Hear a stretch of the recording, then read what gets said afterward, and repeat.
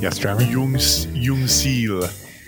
No, that's one of the pronunciations I've heard. Pronunciations. That is from Forvo.com. So I don't argue with them. I don't know what Forvo.com is. All the words in the world pronounced, and this is from a pronunciation by Gilbert Roland, a male from Sweden. I don't believe it. How did he say it was pronounced? No, let me do it again. Hang on. Jungskile? Jungsile. Like the K is very soft. Well, I'm not going to be able to accomplish it. On that note, welcome to episode 58 of Off the Crossbar. Oh my goodness. That was good. That was beautiful. I just posted the link in the thing so you guys can listen to it and tell me how bad I am. Wait, can you do it one more time? This isn't a bit. I'm honestly curious again. It's like Jungsile, but like you're saying it like an Italian. I can't do that K sound that they do. It's like a very soft K, but it's like Jung is the first thing, and then Skila, but a much softer K than that. Yeah. Well, there you go. Huh. There you have it, ladies and gentlemen. And have it we do. Yep. Well, welcome. Thank you. To Off the Crossbar After Dark. I'm a little mad about that, but I'll get over it. About what? About the recording starting when you're trying to say Swedish words? No idea. Usually I like have the window and I'm paying attention. I know what's going on. Trevor? I see when we're about to get caught, but I don't know if that's true. Usually I'm pretty good at it. I'm not saying I've got a 100% winning record, but Jungskile. That's pretty nice. Should we start with a little social hour? Let's do it. I'll go last. Oh, you go last. Well, okay, Matt. I'll fight you for it. Go ahead. That's quite when the did we last recorded prior to the LA game, so like a week ago, right? Yep. Okay. Wait, prior to the LA game? Wasn't it? Yes. Yeah, we had LA midweek. And then we had Portland on the weekend. Oh my! I think we recorded on like Monday, and we were like, "Let's not do 2 episodes." Oh yeah, you're right. That sucks. Yeah. Mm-hmm. Okay. Because we're busy adult people. No. Let's see. The only things that really happened to me since we last recorded that are of note is I did go to get my haircut on Saturday, which is not of note, but I was wearing a Goldfinger shirt. That I got the last time I saw him in concert. And as I walked into the place, there was a guy walking out of the place. And I said, "Good morning, man. How are you doing?" Because it was like 10 a.m. And he looked at me and he's like, "Nice shirt. I really like that." And then walked away. So Goldfinger shirts still play. Cool. Which is did not expect, but that was cool. And then the only other thing I did was I went to Wendover. Again, I didn't have my kid this week. They went to Island Park, Idaho on vacation with their mother and stepfather. Had a blast up there, but that means I didn't have my kid this weekend. So I went out to Wendover, which I think is my new standard. If I don't want to plan anything and I don't have my kid on the weekend. Did you make money or lose money? I made money. I made a lot of money, and then I lost a lot of money, and then I made money again to make up for the losses. But so not to get you back to where you were. No, I booked a small win on the trip.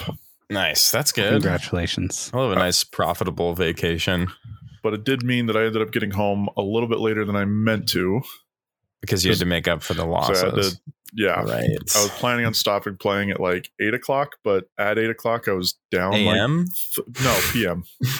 I left at like noon on Sunday. I went out there through the night. Yeah, left at about noon, got there about 2, was planning on playing for like 5 or 6 hours. Oh, you did this? This was a day trip? Yeah. So you just did a little it's jaunt like out. 2, I know it's only like 2.5 hours. It's quick.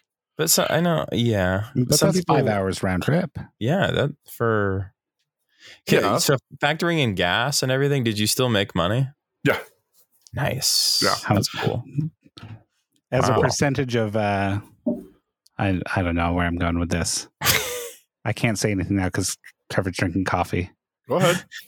I don't know what I was going to I'm say. waiting for your math question that I have to figure out. No, I'm good. Okay.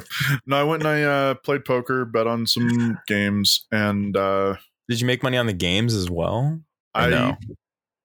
No, I did not. I bet on a soccer match. I bet on the San Jose LA game. I thought it would. Oh. I bet that it would draw. They did not. It was 2-1 San Jose, so I lost that. But I bet on the White Sox to beat the Cubs because that's obvious. So I was gonna say that's so obvious that the outcome that whichever outcome you said was obvious was the obvious one. I agree. Yeah, I can't believe it'd be anything else. Yeah. Yeah. Wow. So Yeah. The Nice. Chicago one, right? yeah, Chicago won. Chicago hit a home run on the first pitch of the game against Chicago, and then Chicago continued Are to you score telling me runs. They're the same team. So No, they're two different teams, but they're both from Chicago. Oh. Is Chicago that much of a baseball city that they need two teams? Like, do they both those teams thrive? They do both thrive, often at different times, if that makes sense. Like, it's definitely like one team is good and the other team isn't that good. They kind of go through that kind of up and down cycle. But generally speaking, they're both kind of like middle of the road. You could say like they're mid-table teams, but they definitely they've been around for 80 years and they've been doing fine. All right. Baseball and a giant American city. So yeah, well, it is what it is, I guess. Matt, what's going on with you since last a week ago? So I actually started planning a trip to the great city of Chicago. Whoa. A city to which I have never been. I've got 2 suggestions of things you can do in Chicago. Are they about baseball? There are 2 baseball teams in Chicago. It's not going to happen. I know 2 things you can do. You can go to a baseball game for each team. That's 2. No, but there's a kakigori place there that I plan on going to. There's a what? Kakigori? Oh, did you not watch the show? It is the best thing I've ever seen, and I'm so excited to eat some. Well, when was that? I know we talked about that on here. Oh, that was I watched like clips on YouTube. I think I didn't watch the actual 6 months show. Ago. Yeah, I didn't watch the show. I just watched a lot of clips. That's right. I forgot about that. I think I watched the first episode. I'll buy like a super nice ice shaver and get a super good freezer, and then we'll make our own kakigori. And we can make our own jams and stuff to go on top of it. Yeah. Wow. Let's do it. Okay. That sounds great. Second item I have is I have graduated into the world of adulthood, and I am now a proud member of the Costco organization. I think that's how you're supposed to word that. Oh, yeah, that's right. I'm a card-carrying member, as they say. Yeah, we as part of the crew, we do say that. I've been saying that. They do have these great LaCroix. There's hibiscus. Oh yeah, and watermelon. Nope. And limoncello. No. Do you like I like all of those. Yeah, they're so good. Yeah. So I especially love the hibiscus one. That's like one of my favorites. Yeah, that's been really good. They also have. Do they have the Brazilian guava one there? I didn't see it, but I didn't look for it. They have a lot of options. Yeah. So I'll load up next time.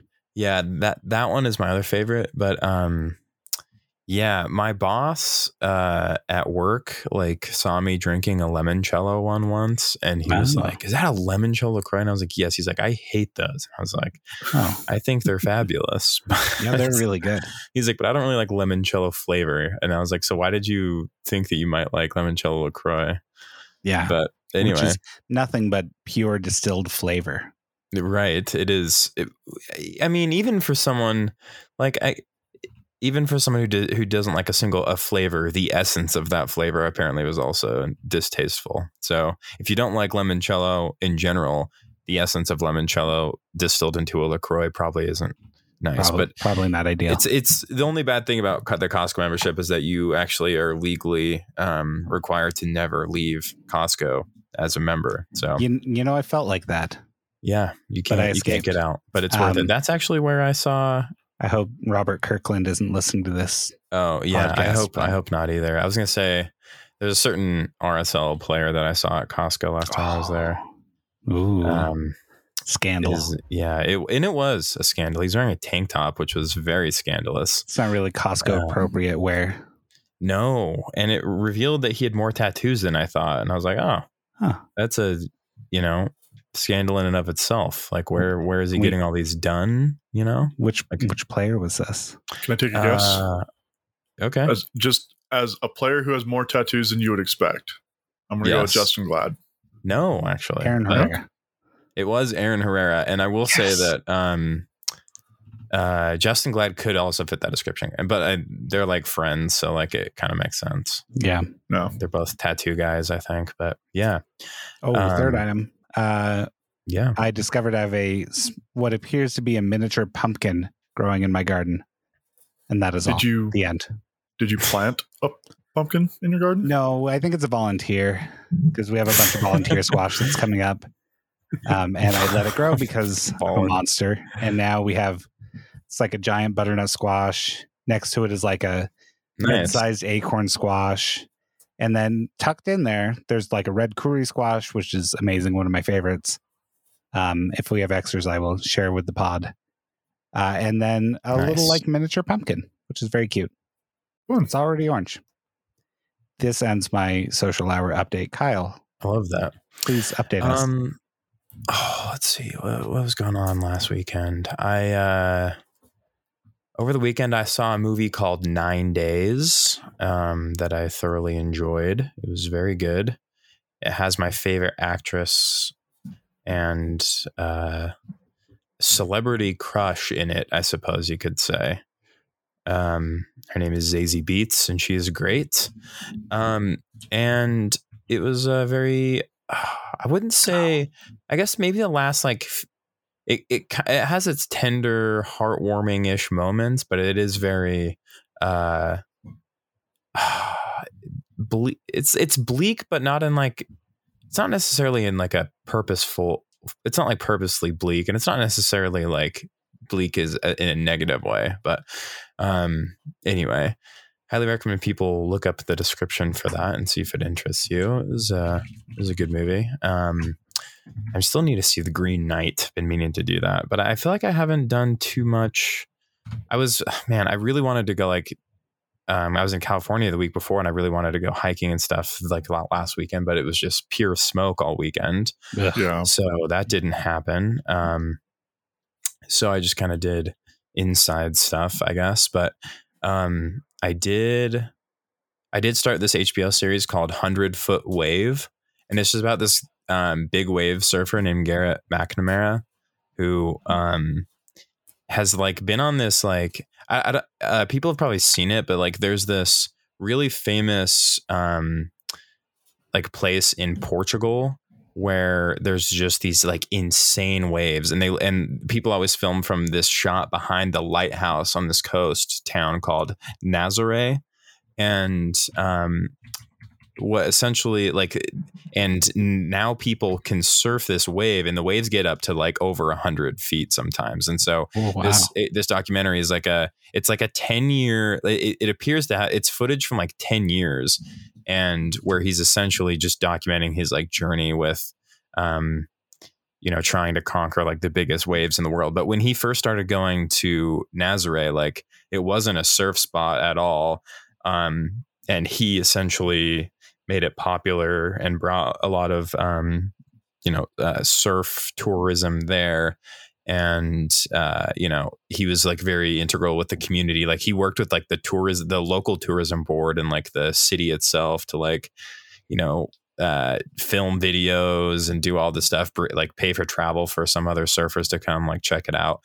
But it's super insane because like with these big waves, you have to get towed in by a jet ski, and the whole jet ski operation in these types of situations is its own like insane skill, because you just have to be able to perfectly navigate these jet skis among all these insane waves. And this spot in particular is super dangerous because there's no real safe spot. Like generally, when you're surfing, there are spots where you can kind of be on the side and be safe, but there's not really that at this particular beach. So they've had like these there's just like the craziest footage of people like getting in some really gnarly situations that they weren't prepared for with these jet skis, and people coming to the beach that weren't like really ready to do what he had been, training for years to do. But anyway, it's an insane documentary so far.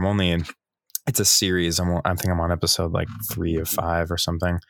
But yeah, it's super cool. Highly recommend if you just like looking at big water like I do. No, this is interesting.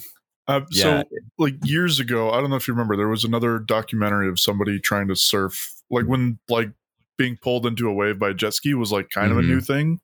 Yeah. They were trying to surf the biggest wave, and I was watching that. So I got into that like years ago. I don't think they ever went to Portugal. Most of the stuff that I saw was I think it was mostly in Brazil and Hawaii.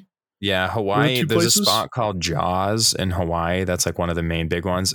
Mavericks in like Half Moon Bay or like Santa Cruz area in California is another like really popular spot. But yeah, it's like it's crazy. The jet ski portion is really wild, but like, I mean, they often like they have cameras on the end of their boards a lot of times. So you see these just like what it looks like right behind them with these like, I mean, a 10-foot wave is huge. These people are like regularly surfing like 30, 40, 50-foot waves. And then, like triple digits if they can find them. But it's the craziest thing. And like, some people obviously fall from time to time and just get completely buried underwater for like 2 minutes plus. They are all trained to be able to hold their breath for like about 3 minutes. Oh yeah, that was one of the big takeaways that I took from whatever, I don't remember what it was called, whatever it was that I watched, but yeah, they were talking about how it's super dangerous because like if you get off the board near the top of it, like you're like under the water, but you're still falling like 50 feet in the water. And then you've got 50 feet of water on top of you. That's like keeping you down. And then by the time you're able to like kick to the surface, there's another 50-foot wave, like right behind you. Right, so right on top of you. Yeah. Yeah. It's like an incredibly dangerous thing. Yeah. So like this spot in particular in Portugal, they have somebody on the cliff up above, like at the lighthouse at all times. That's like essentially the safety spotter. That's like telling them where the waves are, but also helping navigate the jet ski to rescue people that are like, getting pounded by waves and popping up. And this crew came in, this new crew, they didn't ask any questions or anything. They've kind of just felt like confident enough to go out and do it. This girl almost dies. And because they could not find her and they weren't like prepared with walkie-talkies or whatever to be able to locate where she was in the wash. And just wild stuff. But yeah, it's crazy. And like the footage from their like the cameras on the boards, you can see how like just the boards go super far underwater too, and they're just getting destroyed by the waves.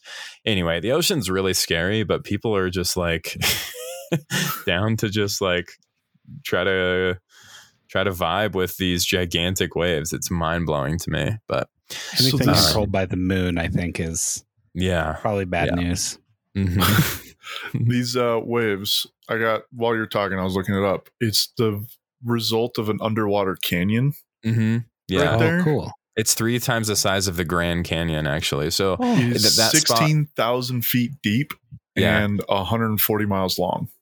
Yeah. So and that's why the spot is so dangerous and kind of unpredictable, because there's not like most big wave breaks out in the ocean are because of like a coral reef. So they break in the same spot every time, but the way the water like flows through this canyon, it comes out, like it goes down through the canyon up onto like the surface, and it just varies so much. So it can like they break different directions. They don't break consistently. It's just nuts. But it produces like the biggest waves in the entire world. It's the footage they have in this show is just incredible, and they like have been doing such a good job documenting this guy, his life and his family's life, and these other people that have like joined in on the fun just for 10 years. I always like that type of thing. Like, I mean, this documentary is essentially 10 years in the making, at least, but just when they started filming, I guess. But yeah, it's very cool. I love I'm thankful for HBO. I like HBO. I finished Deadwood recently too and watched the Deadwood movie nice. and I cried, but I'm not going to talk about that. Yeah. So anyway, been into that recently, which is just delightful to watch, Kyle, but it's really scary. Ask you a movie question Sure. that we maybe don't have to spend that much time on, but Sure. I want to know if you've seen this movie, because if you have, I need you to explain it to me. The Devil All the Time. It's a Netflix movie with Devil All the Time. what's his face? That? I was just looking at. I haven't John Bon watched Jovi. that. And Robert Pattinson. That's right. I have and not Bill watched that. Skarsgård and Harry Melling. Have you not seen it? I've been meaning to get around to it, but Bill Okay. Skarsgård is also in 9 Days, and I really like Bill Skarsgård. No, I have not. I've been meaning to watch that for a while. Okay. I will watch that, and we can have a discussion about it Okay. in a future Perfect. social hour. I Okay. really liked Anyway. it, but it was one of those that like I really liked, but I don't get it. I'm sure there's more to it That's that fine. like I just need somebody to explain it to me, and then I'll be like, oh yeah, that all makes perfect sense. Yeah. Okay, Okay. I'll try check to it out. also watch this before next week, and we can have a group discussion. Sounds good. Cool. I've got a few on my list, but yeah, that sounds great. I should be able to get to it as well. Anyway, so that's a solid social hour. How else we doing? Oh, I did. I should have mentioned this earlier. Item 4 did finish the second season of Twin Peaks, so I've finished the original run, and it's Oh man, so good. That really last is. that last episode was just really good. mm-hmm. But I really like David Lynch, so I guess that's not This surprising. winter is Twin Peaks rewatching season for me. I think I can Nice. just feel it. That's Although all. my movie watching will suffer when I do that, because I can only watch sometimes. Yeah. Anyway, You I've been only bad have at so many watching- eyes. I only have so many eyes, unfortunately, and so many brain, I guess. But yeah. Yeah. Anyway, so Should we Hello. skip the next item on the doc? Yeah, we can skip it. All right. Should we talk about what it is? we should just, yeah, I think it's just, I think it's silly, sort of. I do want to I just have a question okay, introduce it for us. So Trevor, introduce it. Go. Matt put in the doc. Trevor explains why Serie A is the best. Oh, wait, And did I I'll- miss that? Oh, we? I was literally looking at Chris Garcia. Oh. Sorry. I was like, I do want to talk about that real quick. No, the Yeah, me Serie too. A thing is the one we need to skip. Matt likes to think that I think that Serie A is the absolute best, You do. and I don't. I just It enjoy goes it. Serie I like it. A, MLS, Premier League, Nope. La Liga. All of that's completely wrong. No, I don't think that. I think I watched. MLS, Serie A, Premier League, La Nope. Liga. No, MLS, Premier League, Serie A, La Liga. you're being tripped up on Premier League. I think I watched 2 Premier League Oh. games all of last season. I don't really Oh. watch it that So- much. So MLS is Above best or it, second Premier League. best league in the world? Well, okay, we're talking about 2 different lists now. Like as far as like things that I enjoy watching the most, the things that I will watch the most, MLS and then Serie should only- A. You should only And watch then the it's best things. Just kind of a drop off from there because I'm not going to. Last season, I kind of decided I wasn't going to subscribe to like all the different streaming services that you need Hmm. to watch like all of the soccer. I'm not doing that anymore. So I that's had probably ESPN wise. Plus because it's free with my phone. So I watched Serie A on that, and it's not going to be on that this year. It's going to be on Paramount, which I What? also. That's what I'm told. It's going. I don't know because everything changes like every 4 months. It feels like, but I That's think really annoying. Serie A is going to be on Paramount, which I'm not getting. Premier League was on Peacock. Still is on Peacock, I think, or Yeah. NBC, which I'm not getting. So I'm just not going to be watching that much European soccer anymore, I guess. That's But probably good. somebody said something about Serie A being in the basement, and I just wanted to say that I don't think that's true. I think that's a mistaken opinion. It's very good soccer. Why is you that like Stick to the soccer. It's very yeah. good. Everything is else good, about but- it kind of sucks a lot. Yeah. Yeah, Not that's everything, but a lot of things about it. right. And these discussions are, of course, happening because, a very famous player left his domestic or left the league he's been playing in for quite some time And of course, I'm talking about Romelu Lukaku, who left Inter Milan to go to Chelsea FC. The move of the season. The move of the season, move of the off season. All the folks are talking about it. It's the hottest move of the summer. Yeah. So other than Chris Garcia going to the Swedish team. And that's probably the perfect segue. Sorry, Trevor, you didn't really get a chance to defend your position, but I did. I think it's good. That's it. I think people should watch it before they decide that it's not good. That's the problem. Most people don't watch it, or they just see the headlines, which, to be fair, the headlines coming out of Italy the last couple of years have generally been subpar and bad. Yeah, so, it might be longer than the last couple of years, unfortunately. No, you're right. No, so all I said was, please don't make me defend Serie A, because I feel like I kind of have to say that it's a good soccer league for the soccer, but there's a lot of other problems with it I'm not really thrilled about talking about or saying are good, because they're not. So yeah, fair enough. All right. Our one news item today, if I didn't miss anything, Christopher Garcia, Real Salt Lake's young homegrown player that's played a grand total of 1 minute for the club in 2 seasons. Who has suffered through injury through most of 2020, I believe. Although we talked about that several times and we never really got to the bottom of that, but that is what it is. He is good. He's not playing because he's very young. It's not because he's not a talented player. I hope. From what we've seen, he played in preseason and stuff. We saw him. He's good. It's true. Yeah, he was good. Player. Probably could be useful. Anyway, to Ljungskile SK. Oh, wait. Ljungskile. I know the K is. We had this discussion already on the pod. We did, yeah.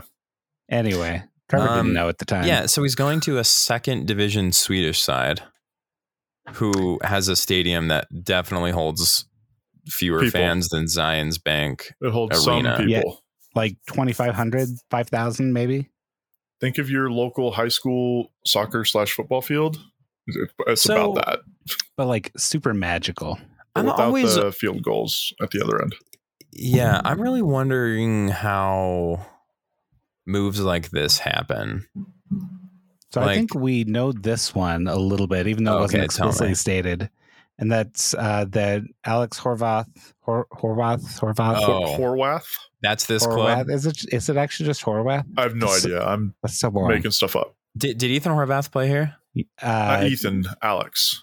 Oh, Alex Horvath? The guy that we had on our roster for 20 minutes, and now I think he's somewhere in the front office, or is he a coach? Yeah, he's in the front office.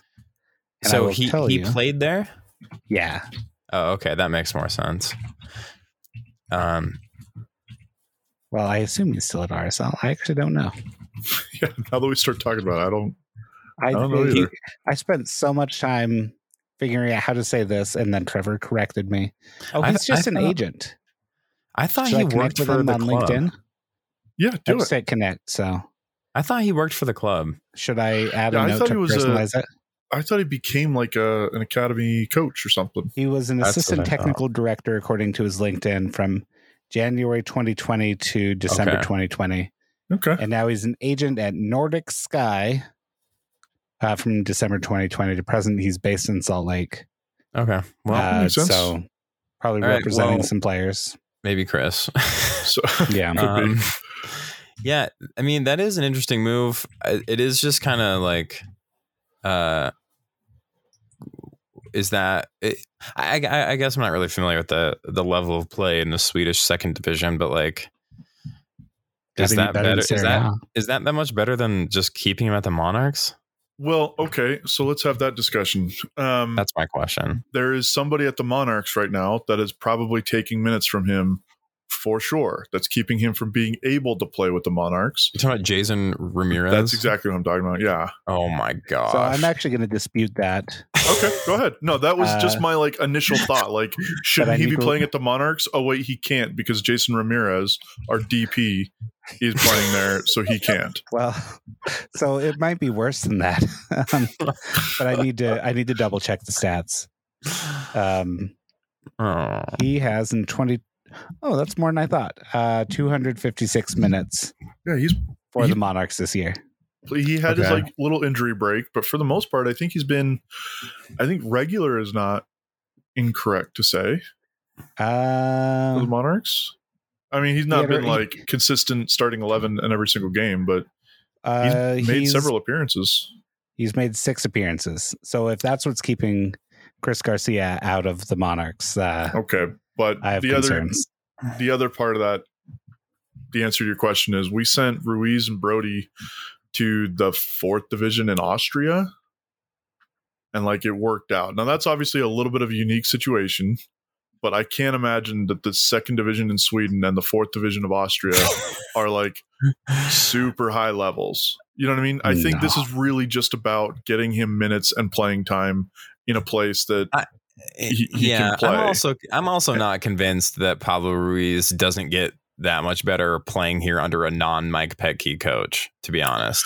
No, I agree. But I think this move is just like 100% about find a place where you can play and get regular minutes. And we'll see, like, if he goes there and he starts playing and getting regular minutes, then that's good. If he goes there and he isn't able to find time, isn't able to get on the field, then we know that, like, all right, there's a problem. Yeah. This kid's probably not long for the RSL roster. It is just interesting to me that like players like him aren't just loaned to like another USL side if they can't get minutes here. Yeah. Or like they're the different levels of USL. There's League One, League Two, Championship, because we're obsessed with England in the US. Yeah. And maybe, it's I guess I just wonder the mindset. Like, I mean, there is something to be said about going to like challenge yourself in a new environment. But it's always interesting that it's like, oh, it's the 2nd division of Sweden, instead of just being like, oh, maybe we should just start him in USL and see what happens. But yeah, I've got a theory that there are several people in high places in different parts of soccer in this country that feel like the USL coaches, the USL like team staff and stuff is just far below the level of like what they trust. So they don't want to send their players to a team with the coach that is inexperienced or is just simply bad at his job. You know what I mean? Like I don't know that, and I haven't had any conversations with anybody to come to that conclusion, but that's my conspiracy theory, is that the higher ups at RSL are sending these kids to Sweden and to Austria because that's where there's people that they trust. Yeah. Or people that they know, or people that they talk to, and they just don't trust the lower levels in U.S. soccer, which I think might be fair. There's a lot of crappy coaches in MLS. I can't imagine that there's a whole lot of much better coaches in the lower levels. Yeah. Honestly, that's a good point. So I'm just looking at the Monarchs roster really quick, and it is fascinating. Just gonna put that out there. Got guys in their mid-20s again, and maybe this is good. We've got our most minutes played is Kyle Adams, 24-year-old center back. Our second most is Harvard graduate Sam Brown, whose most notable feature is having interned for Real Salt Lake before being drafted by Real Salt Lake, which still sounds so weird to me, but I guess I will withhold judgment. I thought that he wasn't on the team anymore because he got a job at the front office doing something. No, he's the captain. Oh, okay. Well, shows how much attention I pay to this team. Yeah. Most goals scored is Milan Olowski, Real Salt Lake player. Still has never played a first team minute. Second most is Aris Briggs, who's like, wait, I thought he did have a debut. Oh, did he have a debut? I think he played in the MLS's back tournament, which didn't count. Yeah, that did count. Only 3 matches in that tournament counted for regular season stats. Oh, so it may not have counted. Thing. I forgot about that. Which is actually why we saw Alvin Jones in that extremely bad performance. That's the only reason he was able to play in that one game, was because it was a wasn't friendly. Really an MLS game. Anyway. So he does have 1 minute to his name. Yeah. Well. So should we talk about the game? Okay, so we recorded before the Galaxy game. I know, like, I can't even remember that game at this point just because I'm seeing red because of the Portland game. Should we just talk about the Portland game? Well, what was the score of the Galaxy game? Let's mention the Galaxy game. I think it was 2-1, and we didn't play particularly well, and neither did LA. But yeah, they played terribly. We played all worse. around a pretty bad game by all accounts. What happened? I honestly. We're pulling it up. Hang on. Somebody scored, and then somebody else scored, and then it was 1-0. It was just that Alvarez goal. Oh yeah. Oh, and then got angry about refereeing, and then we played. Yeah, and then we did the. It was the offside one, right? Yeah, it was the one that was like. I'm with you now. I was thinking of the LA game think before was that. onside. Yeah, it was. It was onside, and also I don't want those called as offside. I want the tie to go to the runner. Yeah, and besides all that, the goal was scored like in the 50th minute. 53rd minute. We had plenty of time to score another goal. We did our famous take out a midfielder and put in another attacker and play with one midfielder thing that we sure love to do. Instead of doing that with a defender, we always do it with a midfielder. Which is just perfect because it always goes super well. But anyway, that's all we need to say about the LA game. I mean, it wasn't good. It was not worth spending a whole lot of time on. No, frankly, and it wasn't. Portland game isn't worth it either. But we're more mad about that one, so let's go. It's better. I think it's better to spend time on the Portland game. Yeah, so I agree.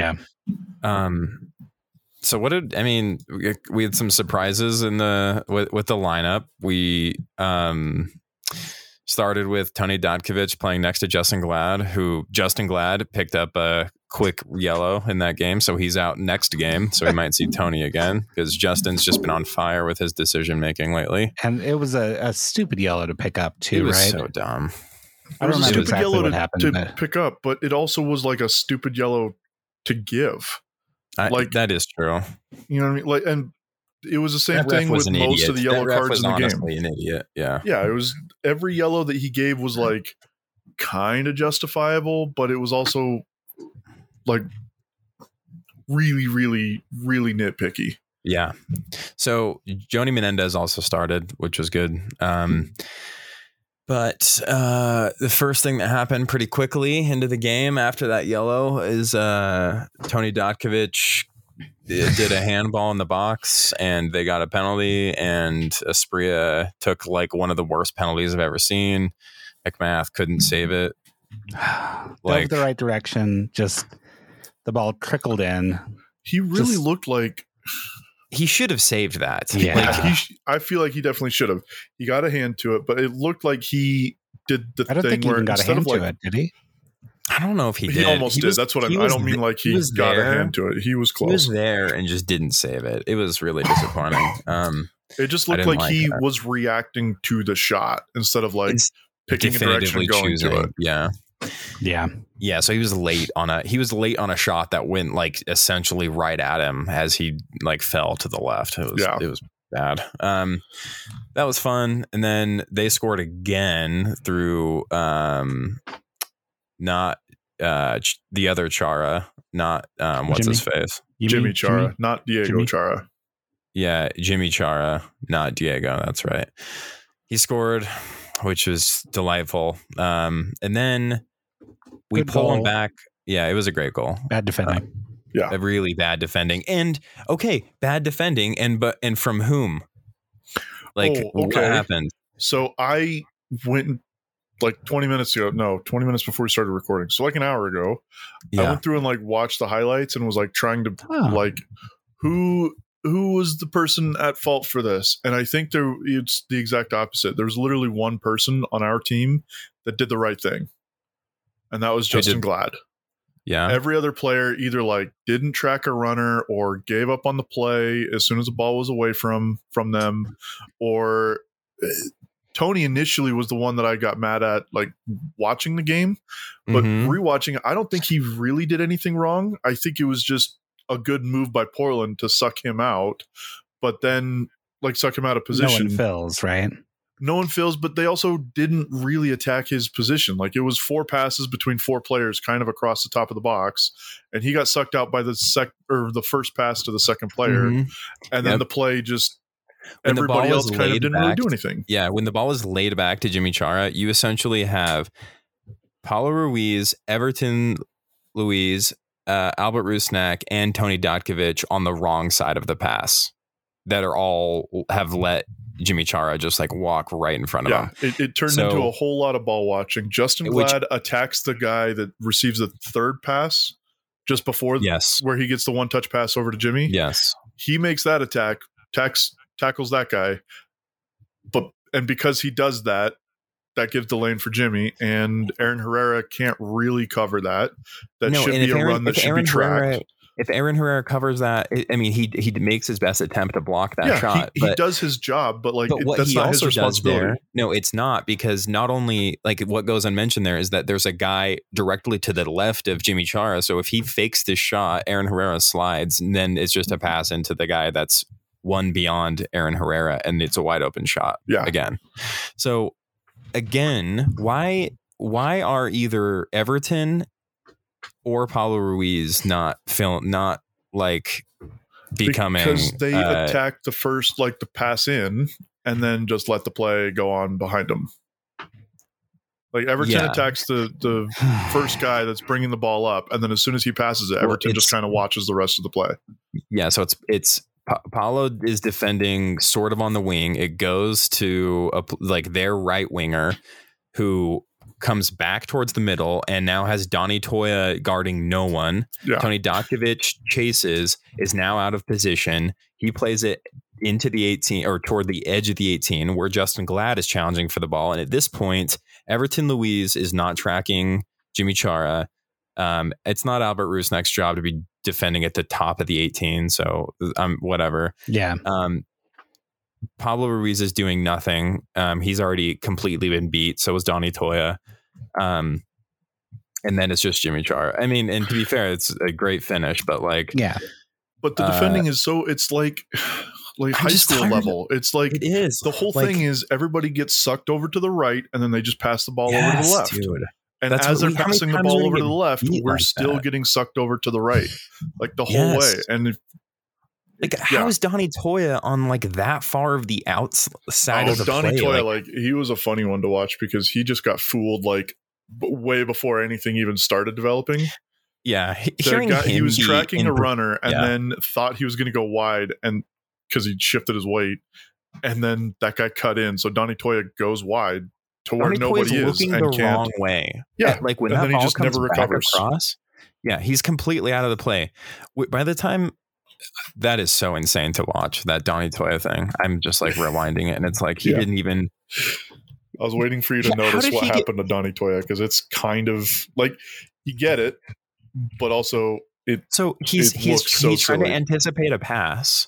Yeah. And by the time the pass is made, or by the time the ball gets to the feet of the guy he was trying to intercept a pass to, gets to his feet, he's already 10 yards away from the guy that received the ball. Like how he managed to mess that up that bad is incredible. And then to hear him shout it out as being someone in particular as being fantastic, that game was just comical. But anyway, so that was the second goal we gave up. It was. And I'm just like, this theme of like our defensive midfielders being unable to track people that far back is really insane to me. Like, when you have Tony getting out of position like that, the first instinct should be like, one of my center backs just got out of position. Like, I'm a defensive midfielder that can play on the back line, like interchangeably. Like, I'm thinking about the times that Kyle Beckerman was like a makeshift center back defensively at times. Like, he just was better. He was just so good at like filling in those spots that I'm just like, and that's the thing. Tony didn't get sucked out because like that's what was supposed to happen. He got sucked out because that guy wasn't covered by anybody, and he's 20 yards from goal. Right. And he's not covered by anybody because Everton isn't there and Ruiz isn't there. Yeah, exactly. Like, so Tony had to move up on the ball. That moment was like, that's where everything falls apart, and it's almost impossible to recover from that point. Yeah. And it's not necessarily Tony's fault for making that move, but Everton and Paulo should have been covering that guy. One of those two should have, and they weren't. And that's where just from there, it gets worse.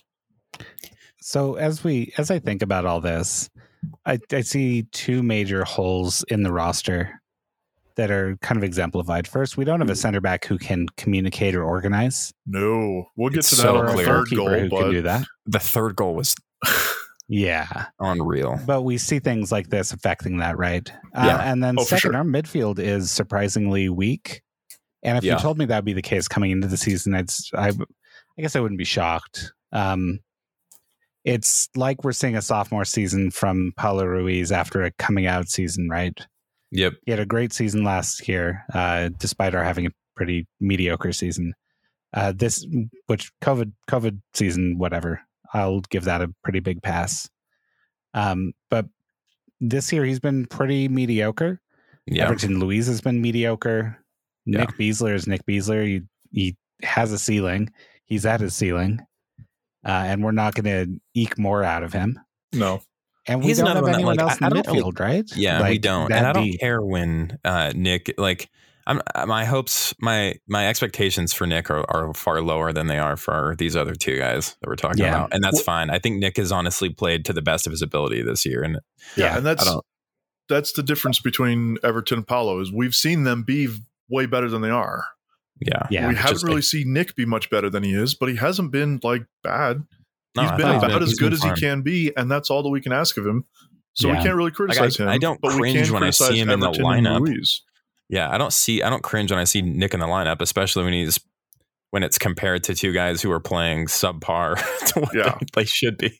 Yeah. I'm just like, all right, here's Nick again. All right, let's talk about the third goal. And then I think we should talk tactics and some Can other we things. spend as little time as possible on this goal?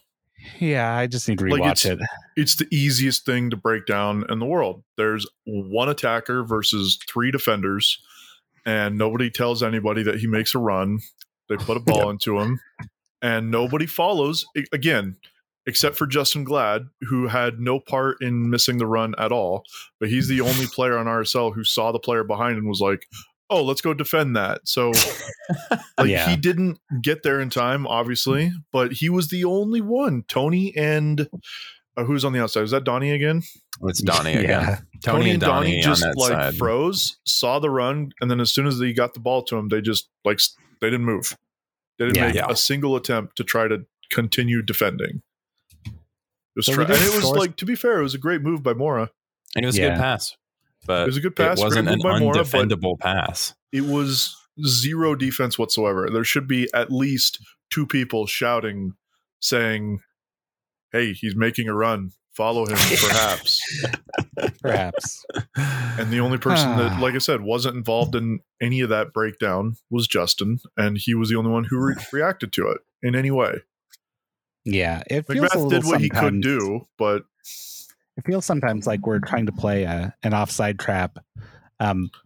But we have forgotten that there are opposition players involved in that, and that you need to do things like step up to execute it. or be aware that they're there, even. Yeah. So it's bad. Yeah, Should we it talk was about the rough. goals we scored? Because we did like give ourselves a glimmer of hope. Yeah. Which I didn't so, think we deserved, but it yeah, happened. Albert scored that one before half to make it 2-1. They scored a third to make it 3-1. Then Demir scores like a very Demir-like goal to make it 3-2 with like about 10 minutes left, probably. yeah, just a good Yeah, smash exactly. into He the scored in the 80th top of minute. the net. Yeah, and then we had like a lot more chances actually. Like there were quite a few nervy moments for Portland in front of goal where we just had like a ton of guys in the box and we were just like swinging and banging it off like defenders and being aggressive, right? Like yeah, we've been a passive team a lot, and I think when we see our team be aggressive, it tends to make a difference. I usually think that's a trite thing to say, like, oh, we Yeah. were the more aggressive team and it paid off. But in this case, like I genuinely think that was the difference between the way we have been playing in the attack and the way we were playing tonight Yeah. during that match in the attack. I we don't looked know. pretty desperate for points, Yeah. which I was Really? glad you think to so? see. Yeah, I mean, That We've been- tracks, because we kind of it, are. it does track, but like there's been times with these home games where we did not look desperate for points and Oh, yeah. we should have been. Yeah. So at least we looked like we were. There was some serious fight going on at the end of the game, which I was pleased to see. It just really sucks that it was, you can't do anything about the first one, to be honest. The penalty, like, that just was what it was. The second two were just very avoidable mistakes yet again. And I'm going to disagree, but not in the same, but not really. You definitely can do something about that penalty, because that penalty was called in the 10th minute. You know what I mean? You can respond to that. If that penalty comes when it's a 2-2 game and it comes in the 89th minute, like, that's a huge bummer. That's where you can kind of get really mad about the call and you can feel hard done. You can't get mad about the call and you can't feel hard done when it happens in the 10th minute of the game. You don't get to be like, oh, that sunk us. That's the reason we lost, was because of that penalty. We would have had a much better game if it wasn't for that. You don't get to say any of that. Yeah. To, like, anything that happens that early in the game. So it's a bummer, but at the same time, like, we don't get to, like, look back and be like, this was a critical part of the match, because it wasn't. It's way too early in the game to give it any kind of weight, I think. Yeah. So one of the things that people have, so I guess let's talk fan reaction, because that was actually the strongest anti-Freddy Juarez sentiment I've seen from the RSL fan base all year. Which I get. We're on the tail end of a 3-game road trip with 1 point, right? Yeah. So I think that's fair. Reaction, I think, should be negative. It's fascinating to me to see the tides turning from not from a place of, like, thinking Freddy Juarez is great, but of patience with the club, and that's wearing thin, and that I mean, that's coming from a number of aspects, right? Like, it's coming from the fact that we have no idea what our ownership situation might be like at all. It's coming from a string of poor results. It's coming from a coach that, I mean, he's reaching Jeff Cassar levels of press conference not misstatements, but of fantasy. It's he's talking very positively about his team, not talking about things that are obvious, not acknowledging things. That is, I don't know if I'm just, like, misremembering how some things were with Cassar, but I always seemed like that, like, it always felt like there was, like, an air of self-deprecation among Cassar. And I don't know, that may not have been how things were, but I think that's fair. He seemed like he was really hard on himself. Yeah, in a way that maybe was.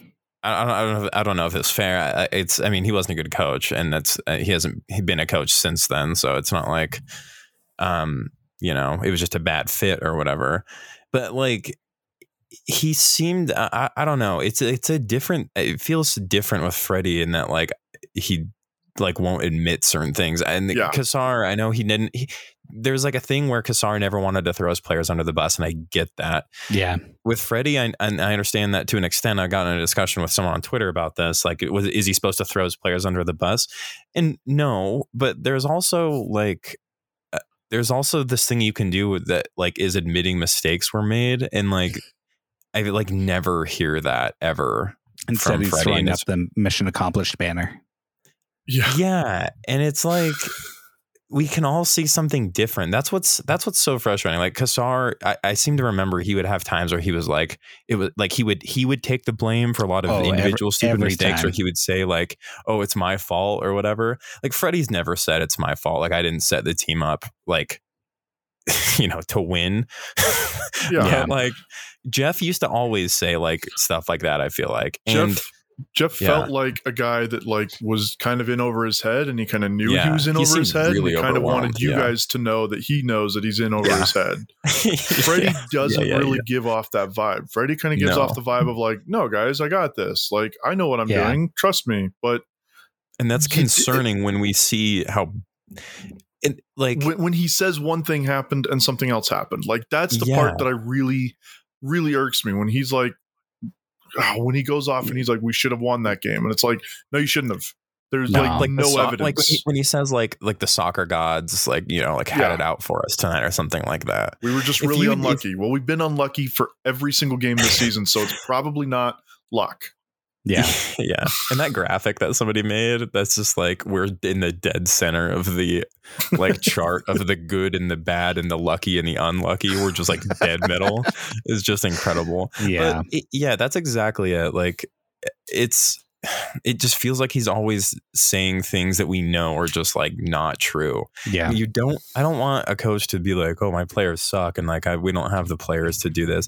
And at times Petke would do that where he would be like, we just don't have like a center forward or whatever. We don't have a striker, even though he would have like Sam Johnson there and he wasn't playing him. And he would say stuff like that sometimes, but it's not, I don't want him to like throw players under the bus, but it's like at some point you got to be like these results aren't good enough. Like we're not playing to the level that we can expect. And like the discussion I was in on Twitter, something like the Twitter friend was saying, like, you know, he doesn't want to put his own job at risk by like saying, that things are going poorly or whatever. And I was like, the results speak for themselves. What he says or doesn't say isn't what Elliott's going to judge him on. That's what we, the fans and like the supporters and like the media would judge him on, because that's who the press conferences are for. Like he has reviews with Elliott about everything, I'm sure. Oh yeah. And he doesn't.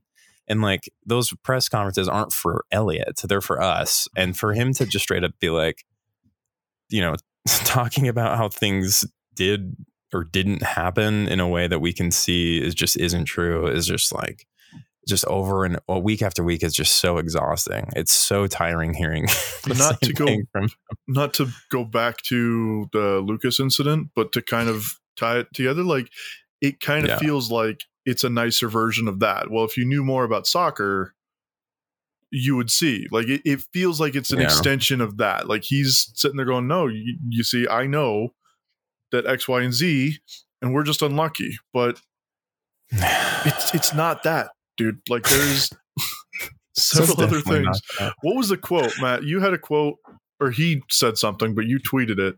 And it just honestly made me very, very upset to hear him say something. Let me read through my old tweets. Yeah, he said one thing that was just the dumbest thing he said all year, I think. Hang on, let me which one? Was it the one that I screenshotted? Oh, maybe. I thought we ended the 3-game road trip with a lot of energy, a lot of commitment. If you want to look at stats, we dominated the game. Is that the one? It was probably the end of that one. You want to look at the stats? We dominated the game. Very solid game. The guys throughout the year have responded very well from tough situations. If we look at the midway point, we would have liked to be above 25 points. 25 plus would have been fantastic. The next 17 games, we have to push for 25 plus points, which just context here, that aligns pretty closely with the general thinking that 50 points gets you into the playoffs in MLS, which we've seen bear out, I think, every year. No, hang on, because he's saying we would have liked to be above 25 points. We're not. Yeah. We are at 20. No, just so if we get 25. Right. But if we get 25 more from where we're at 45, which is still not like, that's the very bottom end of teams that might get into the playoffs. Like 50 is like you're in the playoffs comfortably. Yeah. But 45 is like over the past. There's a shot. Yeah, I think because I went through and looked at it before the Portland game just to get an idea of like what teams needed to qualify. And the lowest point total in the last like 6 or 7 years that any team has had that qualified for the playoffs was, I think, 41 or 42. And most other years, the lowest was like 48, 49. So like there have been teams that have qualified with 45, but 45 is like a 50-50 shot. Yeah. All right. So here are a couple other quotes. Great effort from the guys. A little lapse here or there. We came, we were brave, we shot, we created plays, maybe a handball. I think he's talking there about there was a potential handball call late in the game where he thought that the ball went off of somebody's hand. I think it actually went off their groin, but that's neither here nor there. Going on. We created more than enough. It hurts. The guys deserved more out of that game. We just need to find that extra 1-2% of dealing with that broken up play, putting away that final touch where we win or tie the game. It's there, it's coming, but we've got to get on the receiving end of it. Have I said the quote? Oh, here we go. It was unbelievable mental strength from our guys. Unbelievable. Oh, sometimes the game is cruel. Today, the game was cruel to us. It was that quote, and it was the, if you want to look at the stats, we dominated the game. And Yeah. I hate to keep going back to this thing because it's kind of the easy answer to this, that there's only one stat that matters, and it's the total number of goals scored, and we didn't dominate that. We lost. Wait, do you mean expected goals? No, I mean goals. Oh. Goals scored, like actual goals that like actually count. They scored 3 and we scored 2. So we lost the game. Yeah. So at the very beginning, we didn't dominate the game. We lost. If you want to talk about like dominating the game, like the rest of the stats, we had more shots. We had more shots on target. We had more possession. We had all of those other things that are like good to have, but don't actually matter if you don't win the game. Yeah, we dominated the game in that way. And all the stuff that doesn't actually affect the outcome of the game, we dominated it. And I really hate it when coaches come out after a loss and are like, well, if you look at the stats, we dominated, when it's the same coach that at other points of the season has been like, oh, well, stats don't really tell the story. Stats don't really matter. It's just such a like thing for coaches to say, just to be like, no, guys, we're actually good when they're obviously not. There's an argument to be made that if you have 9 shots on goal and they only have 3 and they score 3 goals and you scored 2, you didn't dominate. They did. They scored every goal that was on. They scored every shot that was on target scored. And we scored 2 out of the 9, which is not bad. That's about right. I think that lines up with what you'd expect to see. Yeah. But you don't get to say we dominated the game if you only scored 2 goals on 9 shots on goal. And I think it bears mentioning, too, that their goalkeeper was not in a good way, to say the least. He was potentially injured. Had a shoulder injury, it looked like. It's like he's their 5th goalkeeper or something that they played all season. I don't know where he actually is on the depth chart, but he's not first. And he he's might not not be second. Fit, so. And he had a good performance, certainly, and made a couple important saves. But a lot of them were fairly routine.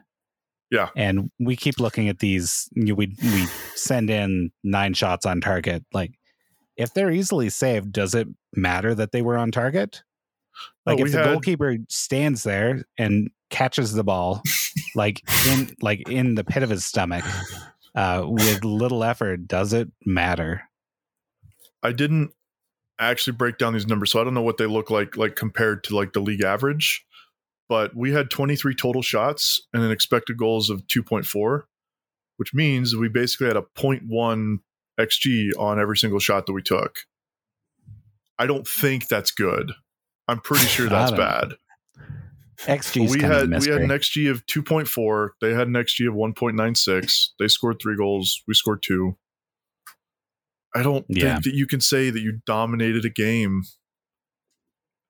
And certainly, I think you could say we dominated the last 30 minutes, right? Yeah, you could talk about like specific points, and you could talk about specific things and say, look, we went into the game with the idea of outpossessing Portland, and we did that, but it didn't work. Like that game plan didn't turn into goals. Even saying like there are things we need to clean up defensively, but it's a lack of. So this brings me to another point I wanted to talk about. There's a lot of talk now about tactics. People are pulling out a quote. I honestly don't know where it came from, or don't remember at least, describing Freddie Juarez as a tactical genius. That's the phrase everybody's using now. It's because he did a couple of games where he set up the team properly. Yeah. But yeah, I thought like it was like... Was that like a Bofo quote or something? It might have been, or Aaron Herrera, maybe. Or was it something that I think kind of, excuse me, I think it was, and this is my recollection, so you tell me if I'm wrong, but I think it was under previous coaching administrations when he was an assistant coach. He was kind of the guy that got credit for anything good that happened.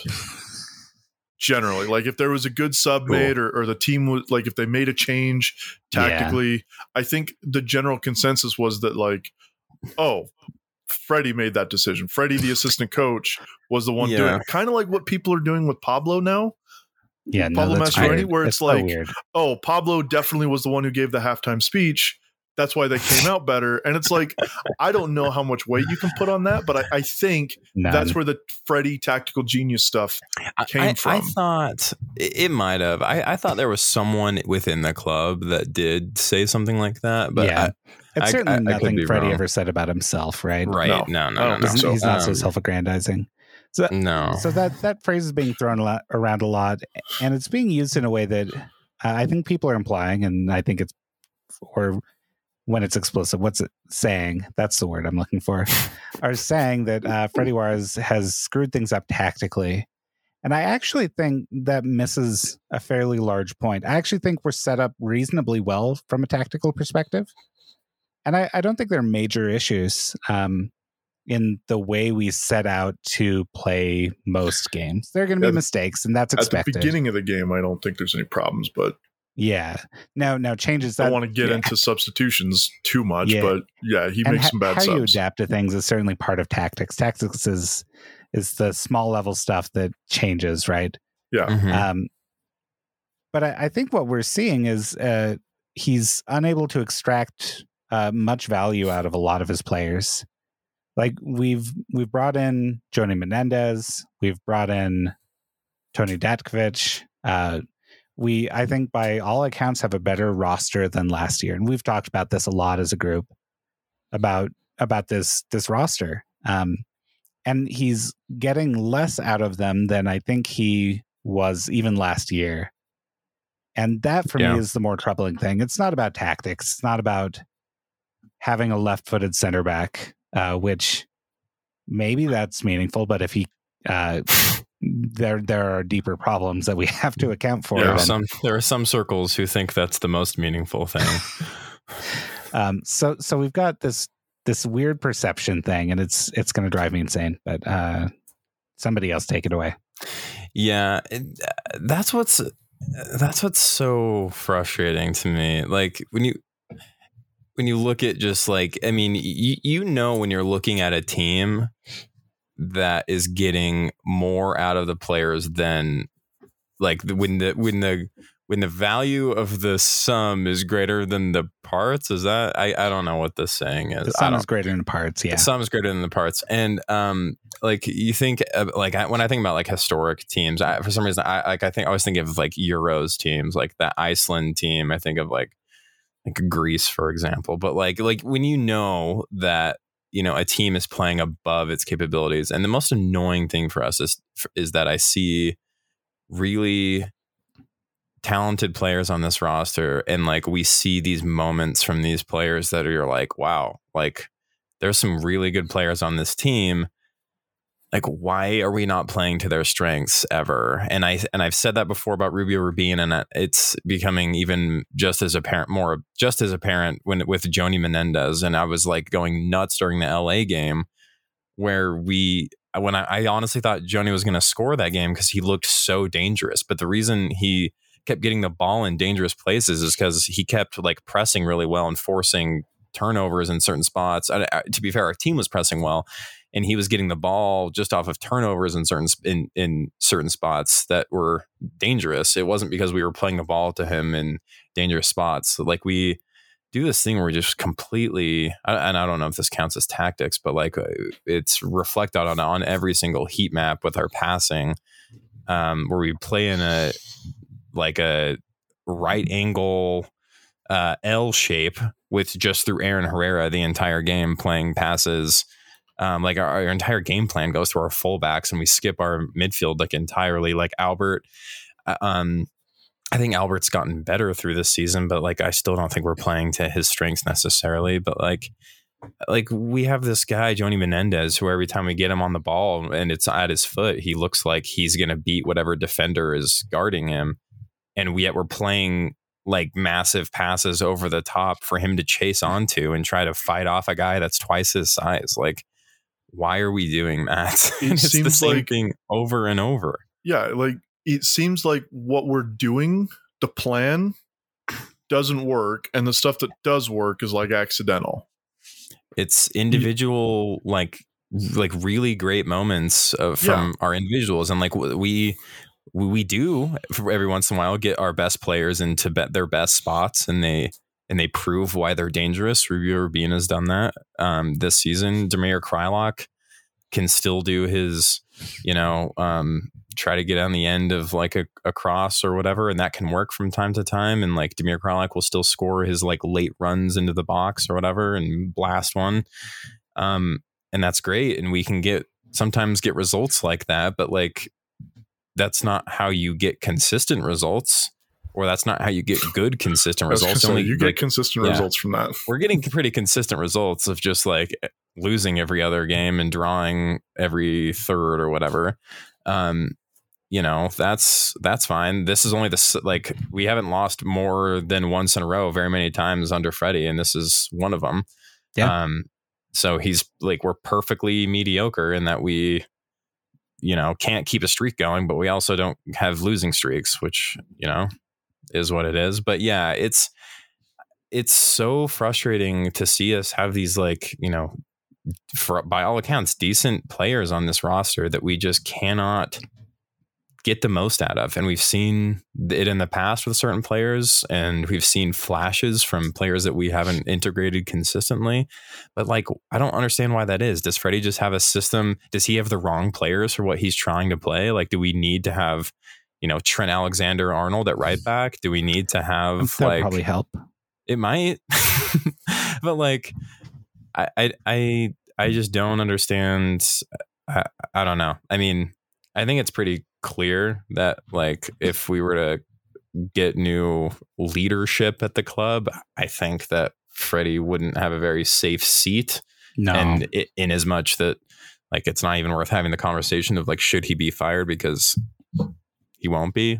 And yeah. So, but it's still, I mean, and that's kind of what makes it all the more insane. It's like, even if Freddie were to like tell me the things I want to hear, like, I mean, it's really just for my own sake at this point. It's not like anything's really going to change until we get a new owner anyway. So it makes me feel less crazy if he were to just admit what's going on. Yeah. But yeah, I don't know. I'm like, it is very tiring seeing, just knowing like it's just like right outside of our grasp that like being a good team, like an upper, a top 25% of the league team feels attainable with the players we have, in my opinion. And I just hate that we can't put it together to make that to really get there. I feel like with a better, system we could. But I still think we're missing one player in the midfield. It does feel like that this year. I didn't think that going in, but who can think defensively? Like Paulo Ruiz is not a defensive midfielder. He's a deep lying playmaker, right? Like he plays well deep, but he is not a strong defender. Yeah, Everton Luiz, I think, is irreparably broken, and I think his best is long behind him. Nick Beasler's Nick Beasler. Good for him. We need better defenders in the midfield. I was just going to say that, like, I think you're exactly right. I think Paulo, like, his position on the field is defensive midfielder, but he's not a defensive-minded defensive midfielder. Yeah. At all. And that's really the problem is, we have a midfield that all of them, generally speaking, are very good at attacking and can attack. But we're hoping that they can all defend.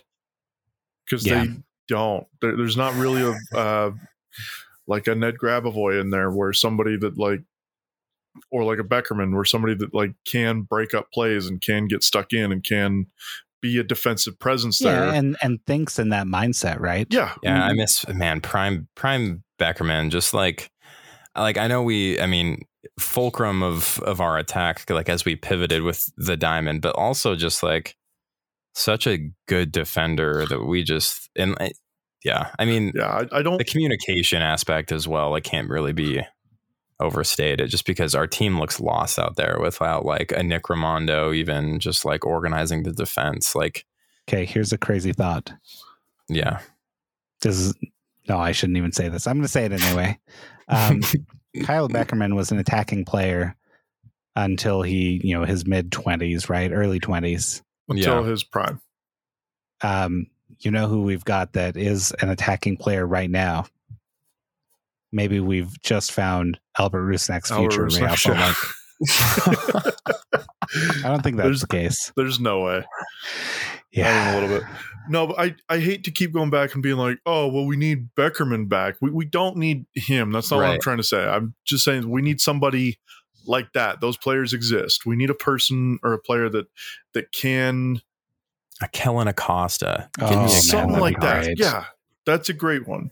Who was coming to my mind and who is not ever going to happen was Michael Bradley. But like that kind of player that is like, I mean, he was on $6 million in Toronto, which he's like, come on. It's not that's fair. He's either going to have to take a huge pay cut, which is probably just going to happen, but I don't think it's going to come down enough for us to even be in. But that would be great. Like that's the type of player that we need. Somebody that is able to obviously like play some offense and contribute and move the ball around and like possess the ball, but is a defensive player. You're exactly right. We don't have that on this team. And that's the big hole, the big problem that we have. It's not the reason we're as bad as we are, but it's a problem. All right. So one final thing I wanted to touch on here is we're seeing, and of course this is inevitable, right? People are starting to call for a 3/5-man backline. Yeah. Where we have three center backs. Sure. Or depending on who you are, maybe Aaron Herrera is one of those, which I think is a bad idea. But that being what it is, I'm seeing these calls again for this 3-man backline, and I just if we can't organize 2/4 defenders, there's no way we can organize 3/5, right? Adding another number doesn't actually improve that. It may change the spacing, and maybe that helps in some way. Maybe teams play differently against us, and maybe that unlocks a hidden strength we didn't know we had. But we don't organize better just by going to that formation. Yeah. And given what we've seen, like Tony Datkovic has been not entirely fit most of the time he's been here. And he's not, he didn't have a good debut. Let's put it that way. Yeah. Justin Glad isn't organizing. And while his individual moments tend to still be okay, they're not ideal. Marcelo Silva is probably playing the best he has in his RSL career, and it's not enough. He's still making terrible decisions and is not organizing. And then who else do we have that can play backline? Eric Holt. This is my biggest beef with the whole. I mean, I've got 2 or 3 big beefs with the whole thing, but my biggest beef with the whole 3-man back line is that we have 4 center backs. Like, as soon as one of them goes down, you can't play a 3-man back line anymore. Like, you can't. And one of them's going to go down. We've already had Tony out for 2 games. Justin Glad's going to be out for his second game. Justin Glad is just a red card, yellow card machine. Like, we can't. No, but this is what I'm saying. Like, if you're going to play a 3-man back line, you have to have, like, at a minimum, you have to have 5 defenders. And that has to be kind of a system that, like, if you're going to do it, you have to buy into it. You know what I mean?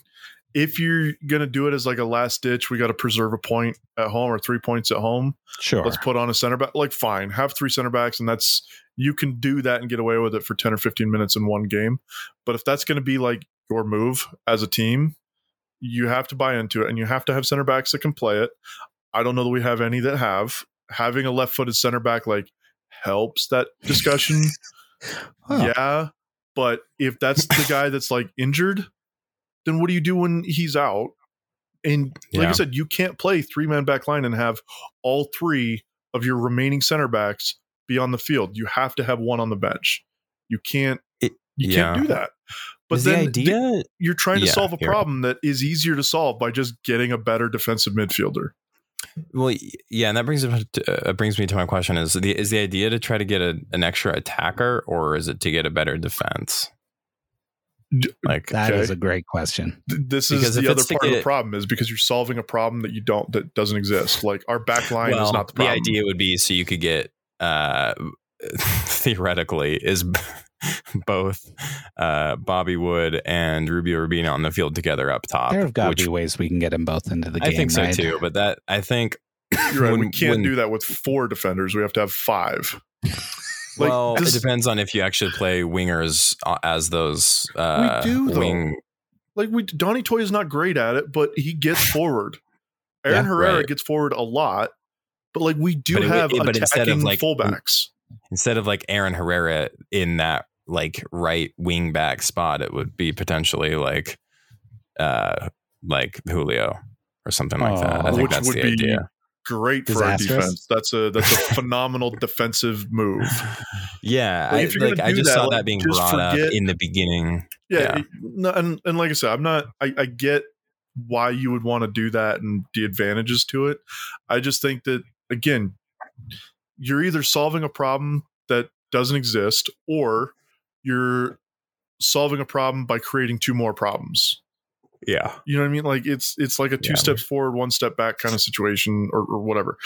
It's another way to set this team up and it's another way to play soccer. Sure. I don't think it's the best way to play soccer with this team in this league. I just think what they're doing in England though. Some of them, and it works great. Like I said, it's a way for teams to play. If you have a team that can set up, the national team is doing. If you have a team that's set up to do that, you can do it and it can be successful. I don't think we have the personnel, and I don't think we have the problems that we have. I don't think it solves the problems at all. Yeah. I like defensive organization with our midfielders appears to be the biggest problem, and 3-back doesn't fix that. No, it probably heightens it. Well, yeah, I think so. We've seen the cat, Trevor's cat. Oh, did you see him? Yeah, he appears to be quite hungry. He's not hungry. He's just tired. Well, we're probably all tired. Kyle looks like he's ready to pass out. I'm very sleepy. Trevor's on his 4th cup of coffee. I'm midway through an energy drink. So, are we going to preview the game coming up, or are we just going to do the generic Austin actually sucks a lot? Especially on the road, so we're probably going to be fine. They are pushing this Matthew McConaughey's Austin FC so much. Have you guys noticed this?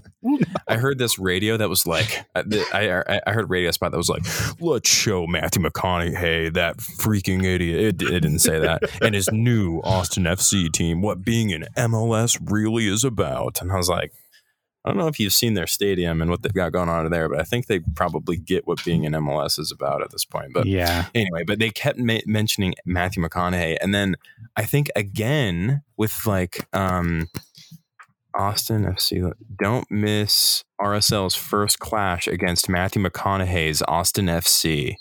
Like, what? Like, are people, I mean, I know he's like, I know, but like, that is so weird.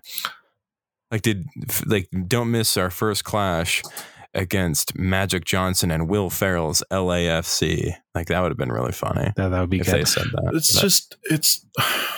I mean, you've got to sell something somehow, right? You do. It's much marketing.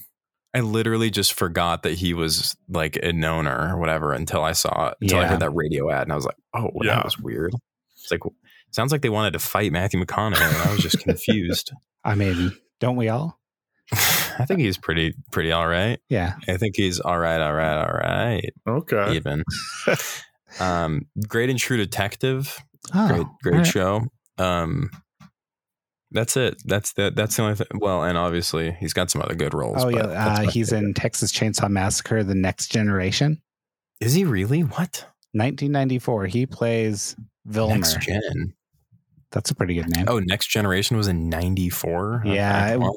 Everything was saying, oh, Star Trek did so well with Star Trek The Next Generation. Let's steal the name for this Texas Chainsaw Massacre movie.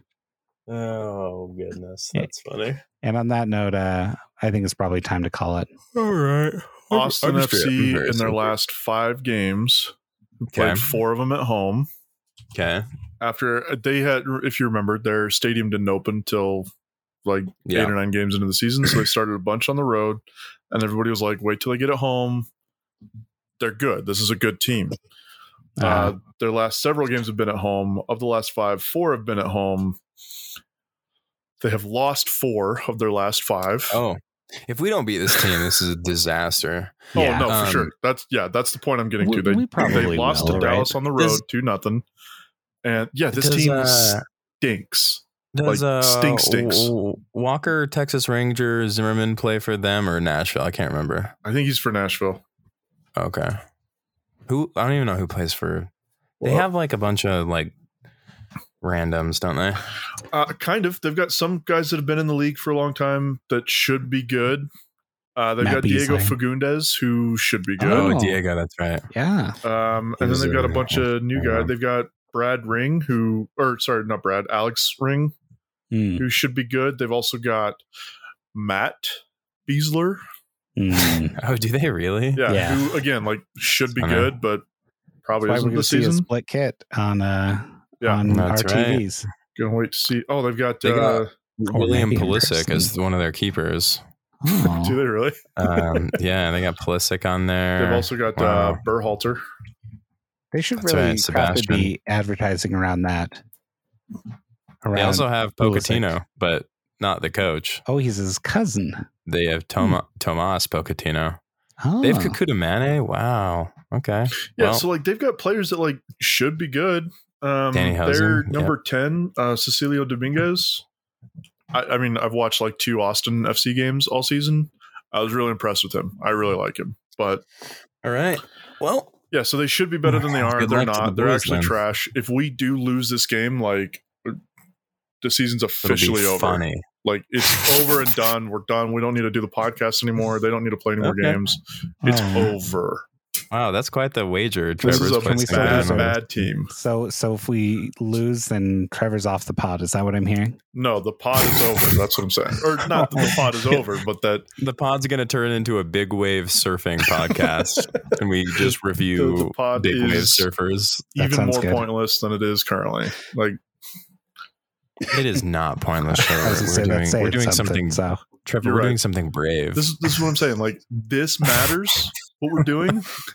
But if we lose to Austin FC, it doesn't matter. all right, fair enough.